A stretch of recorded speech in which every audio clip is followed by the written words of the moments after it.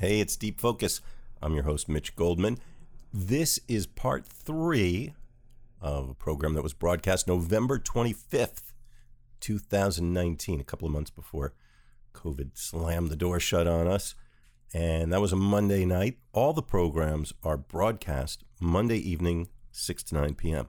So if you want to get in the groove, imagine it's Monday.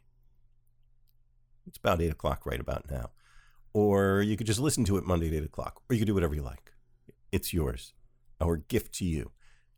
This program, Firon Aklaf, my guest, wants you to know that if you're listening to this summer of 2021, then he's got a gig coming up. If you're in New York, he'll be playing as part of the Vision Festival. This is a great festival. It's been happening in mostly various places around the Lower East Side for the last 25 years. And the organization that presents it is called Arts for Art. And you can find them at artsforart.org. Firon is going to be playing on the 25th of July at 7 p.m. at La Plaza at the Clemente. This is on the Lower East Side, 114 Norfolk Street, July 25th at 7 p.m. But if you can't make it there, you could still experience the music of Firon Aklaf. P-H-E-E-R-O-A-N, Aklaf, A-K capital L-A-F-F. You'll find him on the socials. You'll find his website. You might also find him at the not-for-profit that he organizes in Montclair, New Jersey, Seed Artists. Seed, S-E-E-D, Seed Artists. So, okay, let's go back to November 2019. Firon Aklaf on the topic of the wonderful Jack DeJohnette. I'm your host, Mitch Goldman. It's Deep Focus. To Wayne Shorter, with whom Jack DeJohnette played. I'd go with that. With whom the question is often asked, where? Yeah. So true. And that brought us into that drum solo, too, and which we talked a little bit. You talked a little bit about Jack DeJohnette as a soloist, and when on our last mic break, and actually some of the things that you were saying while we were listening to the solo, I thought were also added a lot to that conversation. And since we all got to hear that solo together, any thoughts about that? Yeah, it's certainly one of those situations where he felt compelled to bring out the kitchen sink, twist the wine bottle, squeeze every bit of toothpaste out of the tube, in a really expressive way, expressing a lot of different colors and many different ways of not playing drum licks or figures that have some kind of motif, but just really digging deep into just the texture of the moment. And I think it becomes a real kind of way of letting go after playing the composition. And as a composer, he's very strong, and he's also kind of soloing while he's playing the pieces, and that in itself is an art. And to the degree to which, if we're gonna have a solo, maybe it doesn't have to sound like a solo. It can sound like I'm having a conversation. I'm talking about this subject, and so yeah, it's one of the interesting ways of looking at how to explode after playing along with others for quite some time, which sometimes you'll find in drum solos. Well, I had a two-part question. One thing maybe I'm going to say in response to what you're saying, there's certainly a lot of dynamics in his playing in general when he's supporting another soloist, and also in his solos. There's a huge range of just a volume that comes across at different times. But maybe you could talk a little bit about, we talk about how influential he is and how distinctive he is. But as a drummer, maybe you can break down some of the things that he's doing that other people have picked up on. Well, there are ways to divide what we hear in pulse. And I think most of all, you first learn to play drums in a conventional jazz way to keep time, or at least the appearance of it. And the more you project what is a multiple rhythmic approach, so that there is the appearance of a pulse at a given tempo,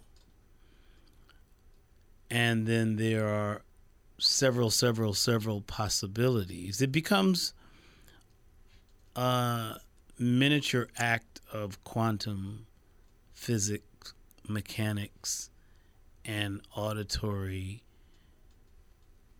possibilities. And so that's the challenge, to give the impression of something that is not played. So when you can make others hear things without playing them because of what you have played, and when you subdivide several units of possibility and you paint that on the canvas, then there are many options for a listener to pick out, because hearing is so subjective. But when you give the listener many possibilities as to what you can hold on to for a rhythmic sway, which is so we've moved from the 50s of toe tapping to sternum sway. So this is what happens, because it's not sternum jerk, which is its own thing too. That has its place. It has its place. But this is much more ephemeral and in some cases ethereal. So though he punctuates various things, we're able to hear a collage of ideas, so there's a less sense of a buildup of momentum and the possibility of repetition. Listeners, don't tell Firon Aklaf that I told you this, but Firon is one of the all-time great masters of the art that he just put into words, and it's something completely inchoate that can't be described, but he just described it, and he's great at it. And he was also ascribing what he does to Jack DeJohnette, which is really interesting, because they both kind of come at that same sort of thing in different ways. I like the way you said that.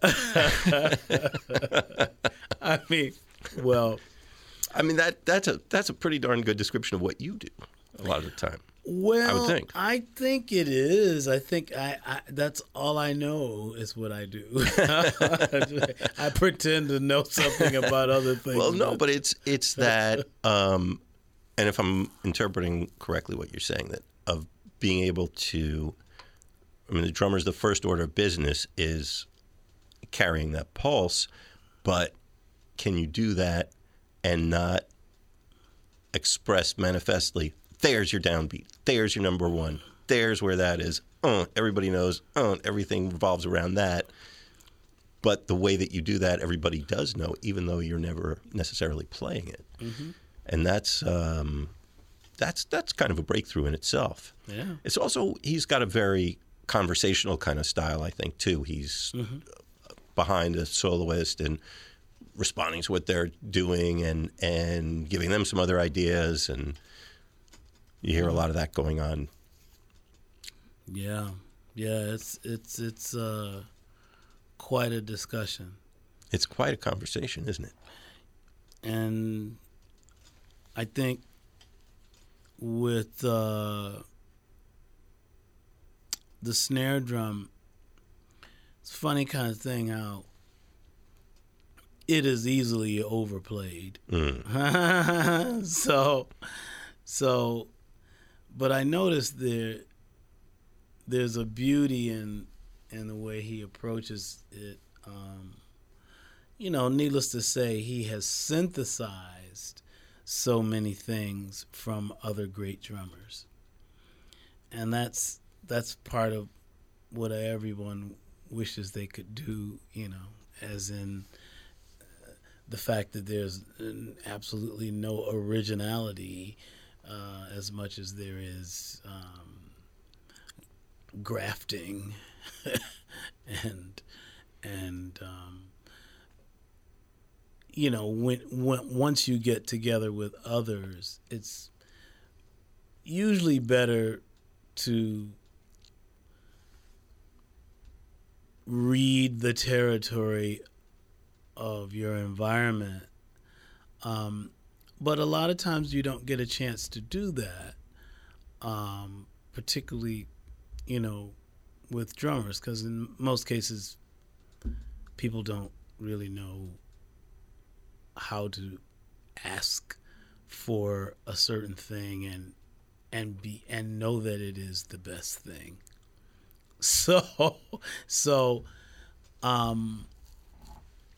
I think my favorite part about Jack's music is there's an event, and then there's another event, and there's another event, and it's a mark of a great composer who also is able to make those events inspire the players to expand it. That was one of the things I noticed again today. There's a saying that sometimes is applied in situations like this. Well, that music plays itself. Yeah, sure it does. Yeah. Well, I mean, it sounds like somebody's trying to put across the idea that what you're doing doesn't take decades of development of ideas, but it's sort of a compliment in a way, maybe, that. Oh yes, you have definitely tapped into something. If you can put something on the page that people feel like, if you can disappear, yeah, and the music's still there, yeah, then you've really done something. Yeah, they may not realize it, but you know. Yeah. That's very, very great chemistry. We are mm-hmm. deep in it. The show is Deep Focus, and Fiona Akloff breaking down the stunning achievement of Jack DeJohnette, and special edition heard here in Birmingham, England in 1992, October of 92. Gary Thomas and Benny Maupin up front, Michael Caine piano, Lonnie Plaxco on the bass, Jack DeJohnette's drums, and this next piece, 2-guitar chant. Shall we? Yes. Let's do on WKCR.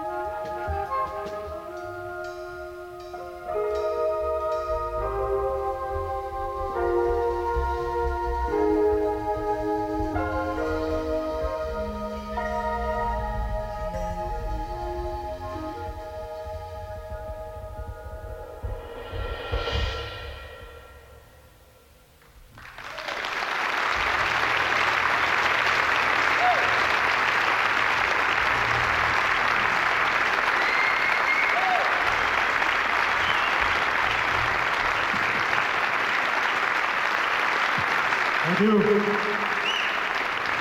Thank you.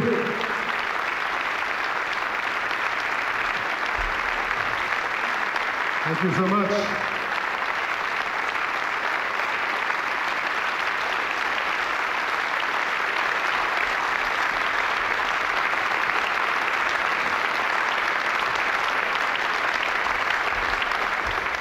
Thank you.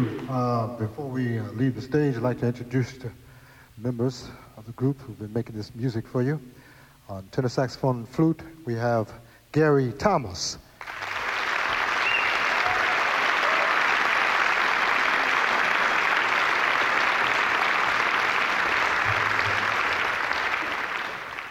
On the acoustic and electric bass, we have Lonnie Plaxico.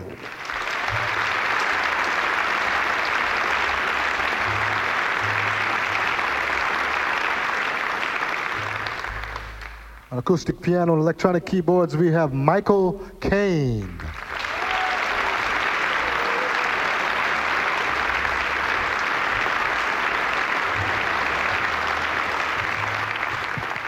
On tenor saxophone and bass clarinet, we're really pleased to have with us the legendary Benny Maupin.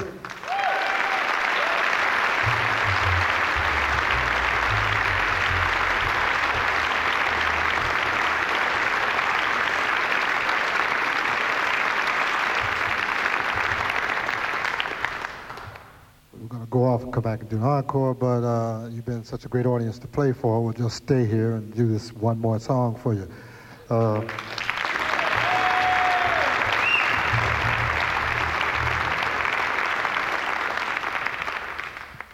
This is a composition that I wrote dedicated to one of the most innovative and ever-changing, brilliant stars of improvisational music composition to come through in a long time, Mr. Miles Davis. This is a composition that's simply called Miles.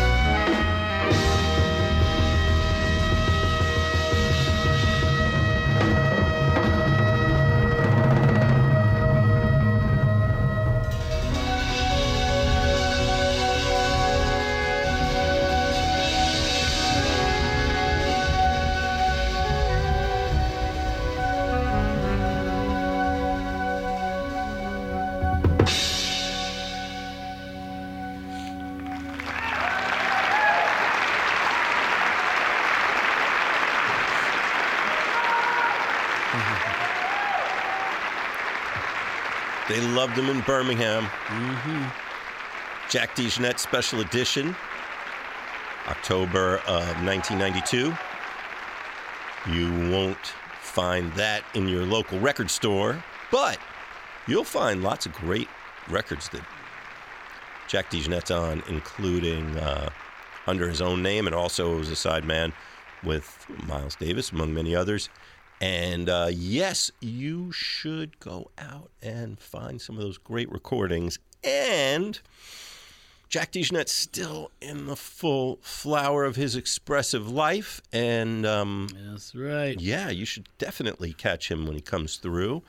And fantastic music. Happy 77, Jack. Yes. But that recording, not one from your... you'll find at the Record Mart that isn't there anymore, at the mall that isn't there anymore. And you won't be able to download it. No, you won't even be able to download it. It's from the WKCR archives. I'm Mitch Goldman. We call the show Deep Focus. Very happy to be here with Firon Akhlaf. If you just caught the last minute of that, you blew it, because we've been listening to that one show and talking about it for 2.5 hours. Well, it doesn't seem like 2.5 hours, but that's what the clock says. And Firon, now, let me first ask you, anything to be said about that last part of the set that we heard there? Well, it was cool. I think that's the keyboard that Michael Caine gave me. No kidding. Maybe. Wow. I don't know. It sounds like it. I kind of associate that sound with him. I mean, he must have played it a lot around then. I think he played it a lot. Yeah. No, that was a nice way of quoting some of the Miles Davis material. Yeah. For his Miles composition and a funny, funky groove as well. Although, of course, Jack DeJohnette, of course, did play with Miles Davis, but he's not on In a Silent Way, which that was kind of that's right. from. But that's right. although maybe, wait a minute, was that the piece? Didn't Bitches Brew? Was there a song? On Bitches Brew, there's a song Miles? No. I'm thinking of something else. Anyway, but yes. Yeah, that is the piece that he was quoting the piece that he's not on. Yeah. But it was evocative. And you pointed out off mic that was not too long in the wake of Miles' passing, actually. Miles Davis had died the previous year to that recording. But the band definitely, unmistakably, Jack DeJohnette's, he's special edition band with various people moving through it over the years, and but his distinctive sound all the way through. That's right. Another mark of a fine band leader. Firon Akhlaf, how do people keep up with your many activities? Do you do the social media and all that stuff? Yes. Well, the best way to keep up with my activities is to look for activities done through Seed Artists. And Seed Artists is an organization that we have working out of Montclair, New Jersey, and sometimes in New York City. And we're interested in presenting music that is not so easily found, just like these deep focus pieces. We're interested in stimulating our community of every generation. So we have jazz listening sessions at the Montclair Public Library. We have a new organization that we are also supporting and looking forward to having concerts with, the Montclair Women's Club. And we have had concerts at the Jazz Museum of Harlem, and we were also able to present artists in Queens at Jamaica Center for Arts and Learning. Randy Weston and Milford Graves. And so we're mostly known for our Eric Dolphy Festival, which was a few years back now, in which we had some great activities with Richard Davis and Gunther Schuller and Gracia Monker and James Newton and so many others. And we will get back to our programming this spring. The next up is a piano concert, or should I say, the pianists.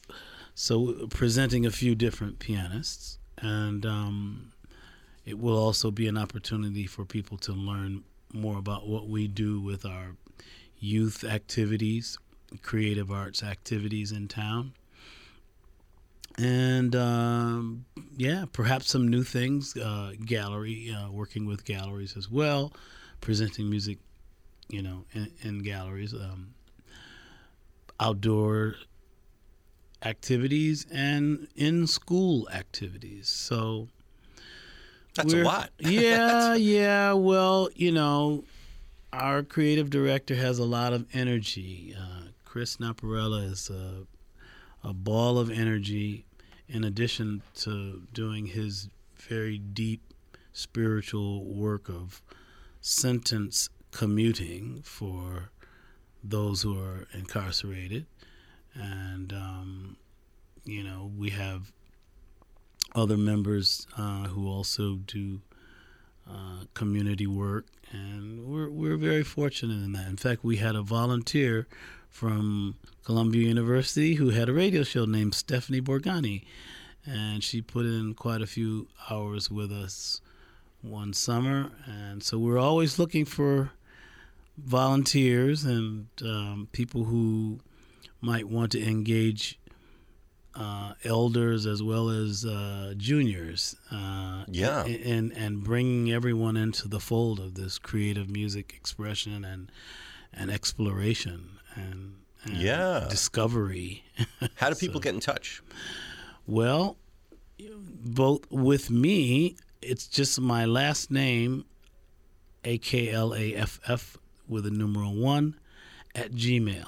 So since I'm sure you're not going to be a robocall, please send me an email, aklaf1@gmail.com. I have a website, which is just my name, which is really simple because it's just my name, but my name is not simple. And that's feronaklaf.com. And I'm going to spell that for anybody who wants to write it down. Yeah, PHEEROANAKLAFF. One more time. PHEEROANAKLAFF.com. And Seed Artists is seedartists with an S.org. Seed like like seedling. The seed, like a seed in the ground. Seedartists.org. Cool. Yeah, man. I one of the many roads we started going down that we got sidetracked off mic, and I think it might be interesting to hear about on the show. I think it was inspired by the presence of Benny Maupin on that DeJohnette set that we just heard. You mentioned the documentary, I Call Him Morgan. Oh, right. About Lee Morgan. Right. Which we didn't really discuss, but I think I was seized by that. I was. Oh, yeah. Yeah, so was I. I guess I saw it on the computer, which is It's running on Netflix now, I think. Oh, no. I saw it on Netflix when I had Netflix. Okay. I go in and out of these participation with these things, but I saw it on Netflix. That's right.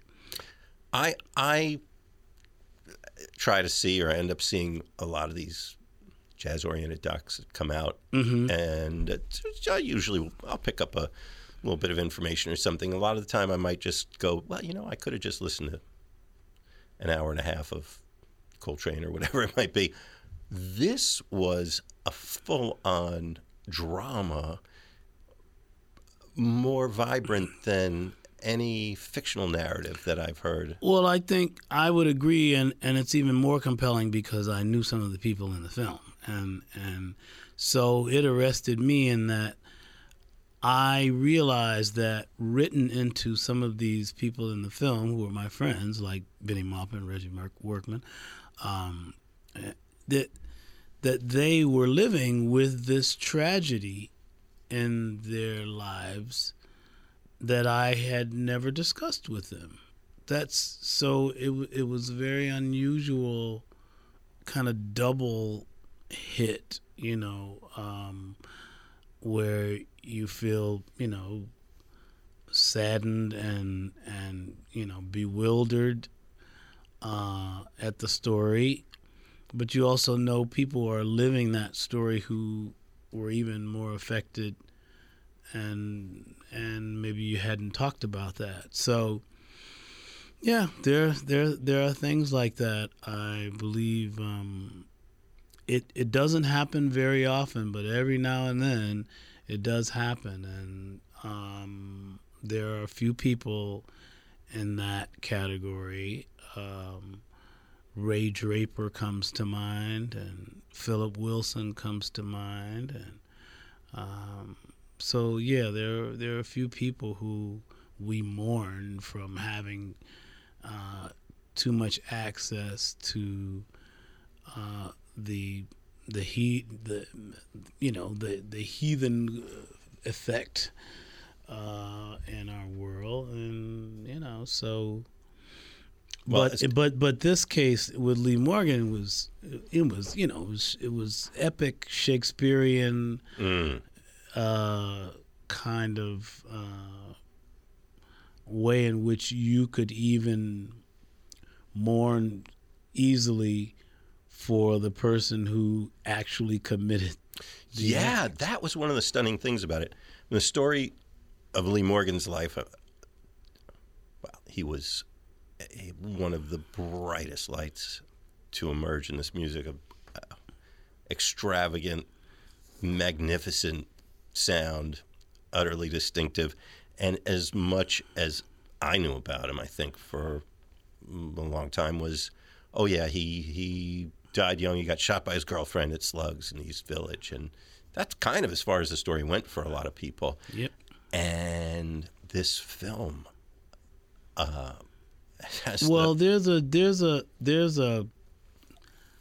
there's a custom, I'll say, of not necessarily sharing anything on a need-to-know basis type thing amongst some of our musician communities. Right. Well, there were other stories about the life that he had led and how he ended up in this place. Right. So most people would not want to go into, in this case, any of it because it was so complex. Maybe it was even too complex to talk about.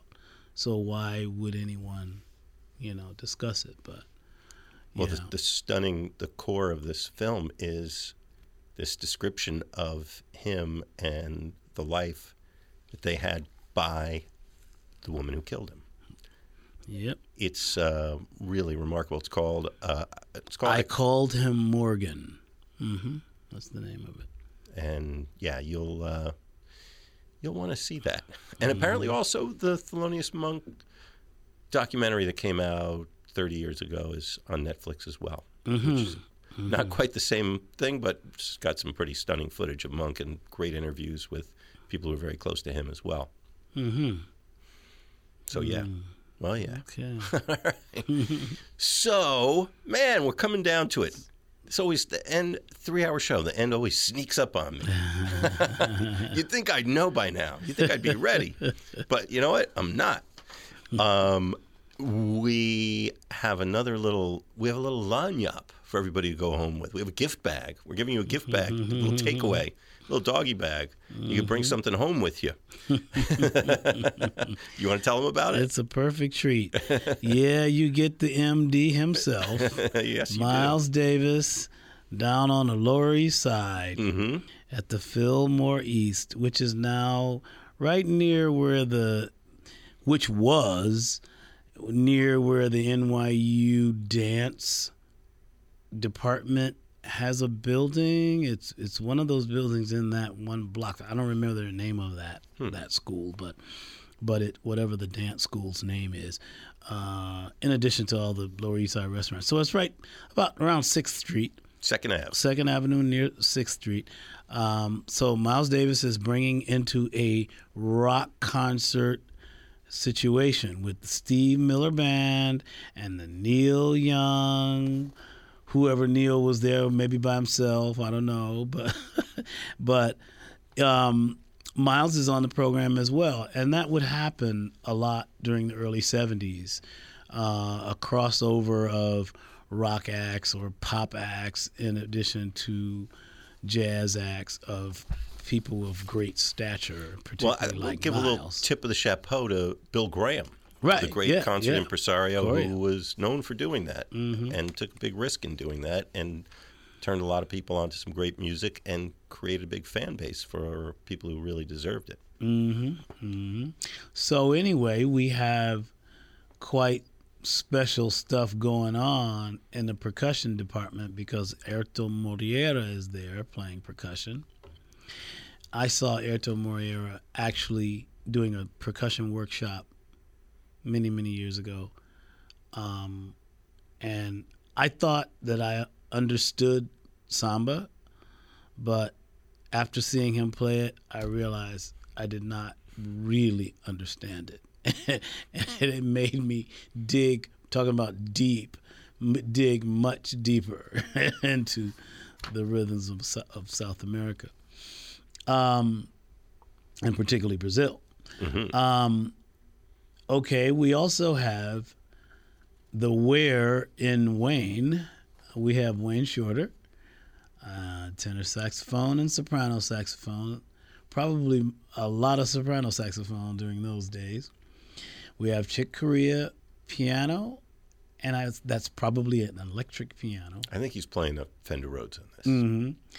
Dave Holland bass, and Jack DeJohnette, his big-time buddy and Woodstock area mate. They do such great work with Miles Davis throughout the years, but this is probably the crux of it, this concert. This is probably the zenith of their experience with that electric band that was giving us the Bitches Brew material and other things that would be thrown in from time to time. So it's very special. I hope you enjoy it. And it was Wayne Shorter's last gig with Miles. It's interesting. I think we have to say our fare thee wells, our fond good evenings. And good night, Irene. Yeah, I'm Mitch Goldman. The show's called Deep Focus. It has been an abundant joy having Faronak Lav here in the studio with me. It's been great to be here, Mitch, as usual. Got so much more to do, man. All right, we're handing it off to Miles. Miles, drive it away. WKCR FM New York, WKCR HD1, WKCR.org 89.9 FM.